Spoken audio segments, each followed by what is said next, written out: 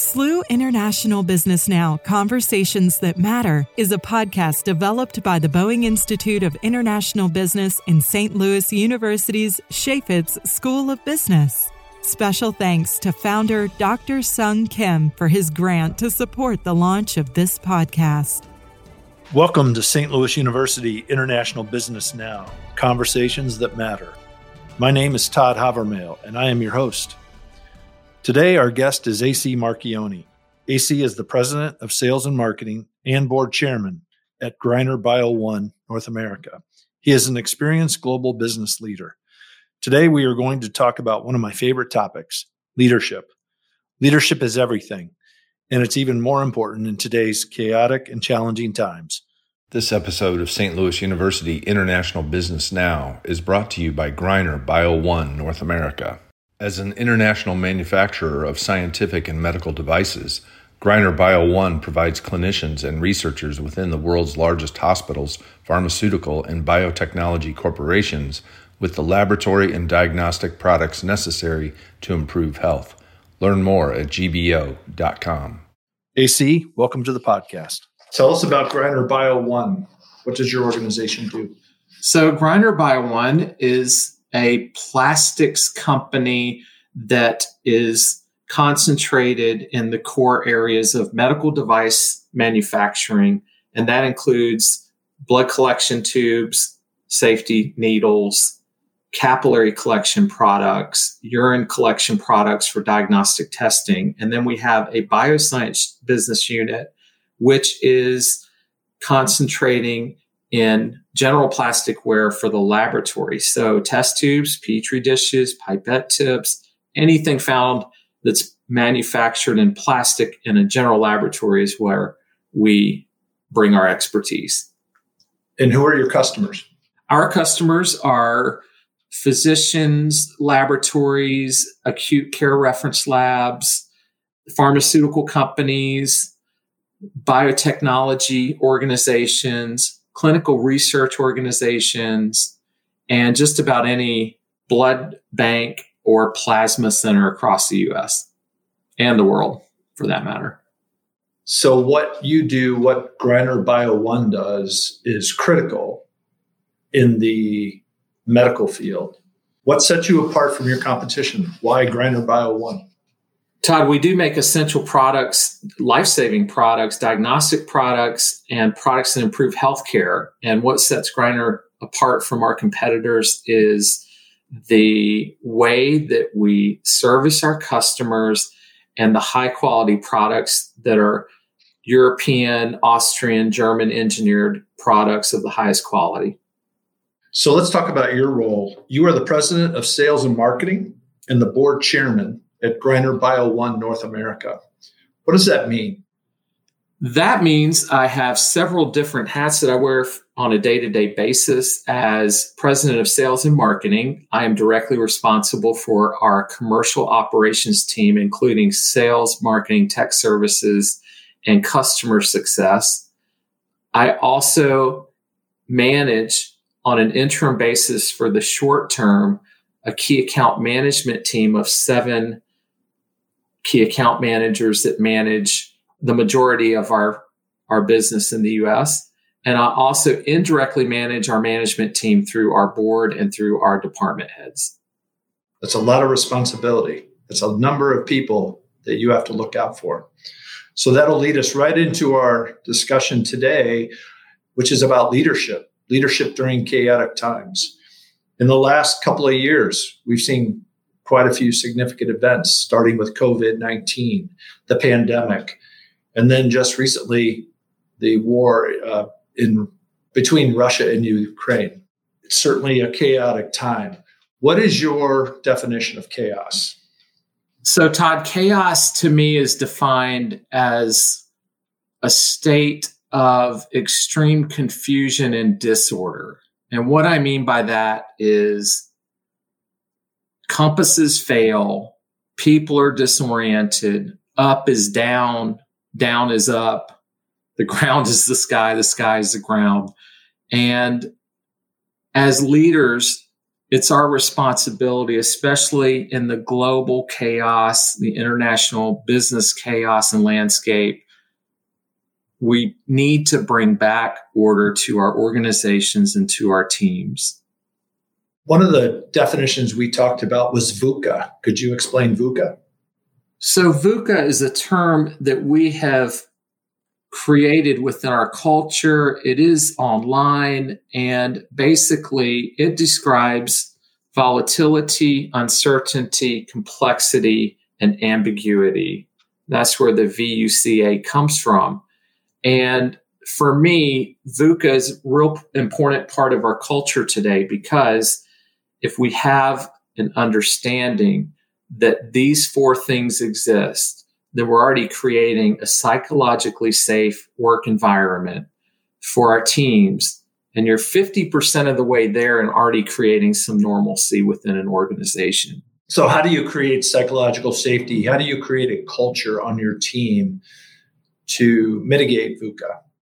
The first thing is we all recognize and understand the term, that it exists, and we help people understand why our day-to-day lives are so often turned upside down. It eases the tension among our teams, and it allows for some sense of recognition that things are not always going to go the way that we planned them pre-chaotic times. Previously to the pandemic, to the European war situation, and to many other uncertainties that have developed over the last 24 months, most of us were executing in our positions in a very good way, a predictable way. And now that VUCA exists, people become conscientious, they become stressed out, and they have to deal with international challenges, they have to deal with local challenges, they have to deal with a lot of chaos from many different areas. And VUCA, the meaning of it, the understanding of it, the culture of it, helps us understand that it's okay to have uncertainty and uncertainty, volatility, complexity, ambiguity in our lives. So I think the first step is what you're saying. We have to recognize and acknowledge that we operate within a VUCA environment. So do you have a specific example or a story of how your team reacted to a specific challenge that was brought on by COVID, or perhaps recently with the war in Ukraine? I do have some examples. VUCA is creating an interesting landscape for us on the operational front with respect to shipping and logistics, also with inflation recently, price increases. It also has created international import and export challenges, and it's creating an environment where we have to become a better organization. We have to be sharper. It's forcing us to become a much better company by becoming more proactive. And I have termed something which you won't find online, I don't think, called adaptunity. And adaptunity is adapting to opportunities. So VUCA creates issues, problems, if you look at it that way. But what adaptunity does is it turns that view upside down, and it allows us to see things differently in an adaptunity environment, in an adaptunity view. You can see an opportunity amongst the VUCA. That means working quickly, working and adapting to the issue and bringing an opportunity to the table. Griner specifically did that when we launched a virus stabilization tube very quickly. So during the chaos, adaptunity set in. We identified an opportunity to help resolve the pandemic by producing a virus stabilization tube, and our teams were empowered. They accepted the VUCA and the adaptunity challenge. They worked very quickly across international boundaries to create a new product and launch it very quickly, and to help ease the pandemic. So when you say quickly, how quickly? We're talking 2 weeks. Our teams worked 2 weeks to create a virus stabilization tube for the swabs to be put inside of and transported to the laboratory. There was a very, very big shortage. We adapted a blood collection tube, added saline and other components to it, and launched that product in the millions of units so that testing could occur nationwide and then worldwide. And our teams, again, in a VUCA environment, adaptunity environment, they were able to execute flawlessly and create a new and profitable product that helped improve the lives of many, many people worldwide. That's a great example. It's also a great example of how a global pandemic created an opportunity and a challenge for you domestically, and then how your team reacted. So thank you for sharing that. Is there anything else you'd like to say on this topic before we move on? Creating a culture of adaptunity is something that takes time.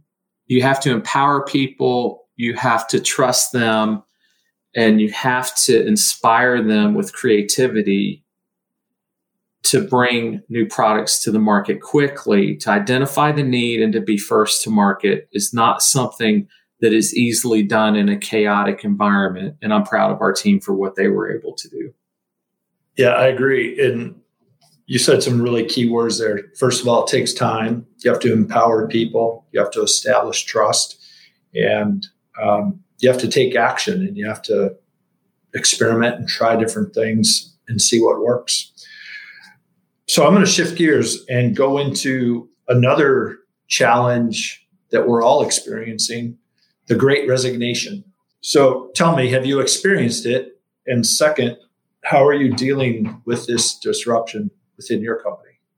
So speaking of chaos and chaotic times, definitely the Great Resignation is challenging many international business organizations and local domestic organizations worldwide. And what we're seeing is people are wanting to renew their careers. They want a renewal during and post-pandemic and post-chaos. They're trying to bring stability to their lives by changing their careers or changing their positions. And that is impacting everyone. And I think in most times, people quit their managers. That's what I feel. Or they quit their company if there's a bad culture. So I think creating the right culture is very important. Creating an environment where transparency, empowerment, and creativity exists, ensuring that leaders are not chaotic, creating the right vision, motivating and inspiring people can help reduce turnover during these chaotic times and bring some stability to the workplace. Absolutely. So essentially, you're always practicing transparency, empowerment, teaching adaptivity, and working on your culture so that you minimize the impacts of people that resign or go on to new careers or just different parts of their life. Is there anything that you're doing differently today in the Great Resignation environment that you weren't doing, say, 3 years ago? Todd, yes, I think we are focusing more on personalized development of our teams. We're trying to bring emotional intelligence into our culture more strongly, which is self-regulation, self-motivation, self-awareness, being empathetic, having the right and exercising the right social skills. If we ensure that leaders have emotional intelligence, then they can do a better job of managing the change and chaos. Also, when we talk about individualized development plans, we're talking about programs where people are taking additional courses on leadership that we support, or they might be starting a different degree program within our organization for additional development, almost like a renewal without leaving the company. And finally, what we also do that's different from other organizations is we try to motivate and inspire by turning minutes into meaningful moments. And what I mean by that is coaching someone when they do really well on a project or presentation, taking a moment to recognize good behavior helps decrease turnover. And also, conversely, recognizing in real time where a team member can improve helps create a world-class culture also, instead of waiting 12 months until a performance review. So if you want to create a world-class international team, then being transparent, being honest about our behaviors, doing it in such a way where we can accept criticism with emotional intelligence, or we can give it with empathy and social skills is very pertinent during VUCA, during the chaos that we're experiencing. So how do you deal with the challenge of the remote work environment, real-time recognition, praise, real-time feedback on opportunities for improvement, coaching moments? What are the challenges or the benefits of the remote work environment? So great question, Todd. I think there are a lot of people working remotely, and that does bring a challenge of providing real-time feedback when you're not in real time together. So we have platforms where we can instant message or we can text. We also have training on how to deliver proper messages for our teams. In other words, this is what I observed. This is how I felt when I observed it, whether it's good or bad. Either continue doing this, or my expectation is and recommendation is that you do it this way in the future. Is that something that you can do? And that's creating a really nice global environment for ourselves where we can coach and mentor even when we're not together in person. Tell me more about the personalized development plan. How do you construct that? What would that look like for a typical member of your team? How does it work? So we conduct merit increases once a year, typically in December. And what we do is we sit down one-on-one with our teams and we have a transparent discussion around what's going well and areas where development could be mutually agreed upon. And we look at different programs. We look at different trainings. For example, the American Management Association offers some really good training courses that we would pay for and support for different individuals. We also have job shadowing that we have launched for people to gain more experiences in different areas. And finally, we have an academy where selected future supervisors and existing supervisors can participate in succession planning and develop training that's customized for the culture that we want to create as leaders at our organization. So you create the plan at the beginning of the year with your team. And then what about accountability throughout the year? So again, accountability is coming from our real-time turning minutes into moments, conversations, and having a psychologically safe environment where transparency is not frowned upon, where transparency is accepted, and also where emotional intelligence can help that and support that. So how do you develop someone in emotional intelligence? Great question. And first of all, people have to know what that means. So we have virtual meetings right now, some in-person meetings where we discuss and review articles from week to week. And emotional intelligence is oftentimes a topic of discussion for an article review or for a video to watch and to comment on during different meetings. We can share ideas. What is the feedback? What's the take-home message? How can we implement emotional intelligence, for example, next week? Those are things that we engage and try to internalize with to create the right culture. Tell me your experience working with people around the world and personalized development, emotional intelligence. How do you do it differently for different cultures and different regions of the world? Are people the same? Tell me how you do that. How do you adjust? Cultures are very interesting. Cultures are very different, especially in a matrix organization like ours. I'm dealing on an hourly basis with, it could be someone from Austria, it could be someone from Germany, it could be someone from Brazil, it could certainly be someone from the French-speaking area of Quebec. It could be a diverse person within our American team. So culture is very important. And I think that understanding different cultures and how to communicate, how to persuade, how to interact with leaders, and building trust in different cultures is very important. Agreed. So tell me, leadership is a lifelong, never-ending journey of learning. What do you recommend to leaders who operate within VUCA environments to become better leaders?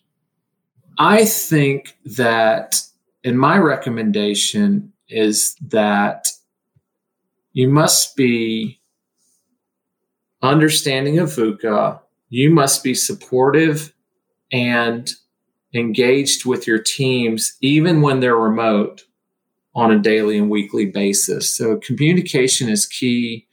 You have to create limits of how much chaos you'll accept and take decisions to limit the chaos. We as leaders should maintain a healthy work and family and overall life balance. I think that micromanaging during a chaotic environment and landscape can really be detrimental to an organization. And what I found in my career is that really great leaders shine during chaos, and really bad leaders are worse during chaotic times. So understanding that happens and understanding where we are on the continuum of leadership is really important, because during chaos, you could find yourself without a job if you're a poor leader. You're going to spiral out of control as you try to control the chaos. So there's very little that we can control in life. My opinion is the only person I can control is me. How do you find the balance? How do you avoid the chaos? What do you do? What are your routines? My routines are centered around stress relief and around finding time to relax and unwind, because when you're emotionally intelligent and when our leaders are regulating their behavior, they're motivating themselves, and they're being empathetic, and they're being careful about what they say and how they react to the chaos, that is very exhaustive when you're conscientious about it. So the more emotionally intelligent you are, the more exhausted you are at the end of the day, and the more relief you should find in unwinding. So what I do is I shut it off. I try not to discuss work with my family. I try to exercise and release some stress. And I try to relax and clear my mind. It's good advice. Thank you. This might be the right time to begin to wrap it up. Do you have any closing comments or messages that you would like to share with our audience? I believe that international business leadership skills are important now more than ever before. And our teams and our organizations are expecting strong leaders to step up and be the foundation of the chaos and to bring as much normalcy as we can to our international landscape, our international partners, and our customers. And I think that it starts with understanding VUCA and creating a safe environment around chaos, around the volatility, around the ambiguity and uncertainty. I think we need to challenge our teams to embrace adaptunity, to find positive opportunities within the chaos, and that's going to take creativity. I think we as leaders have a responsibility to every shareholder, every customer, everyone in the community to create world-class organizations. And finally, I think we are responsible for normalizing the chaos. And once we do that, it will result in significant successes.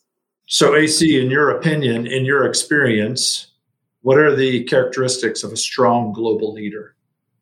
Todd, thank you for the question. I think that there are some key characteristics that will make a strong global leader. And my recommendations are to be humble. That means being strong and sincere in your sense of personal modesty.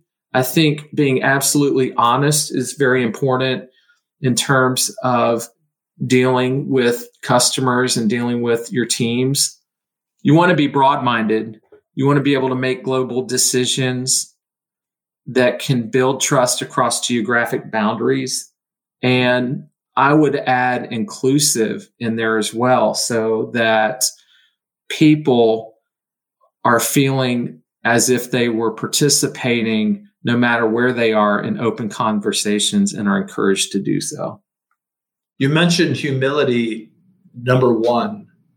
And I also believe that humility is the most important attribute of a leader. What does that mean to you?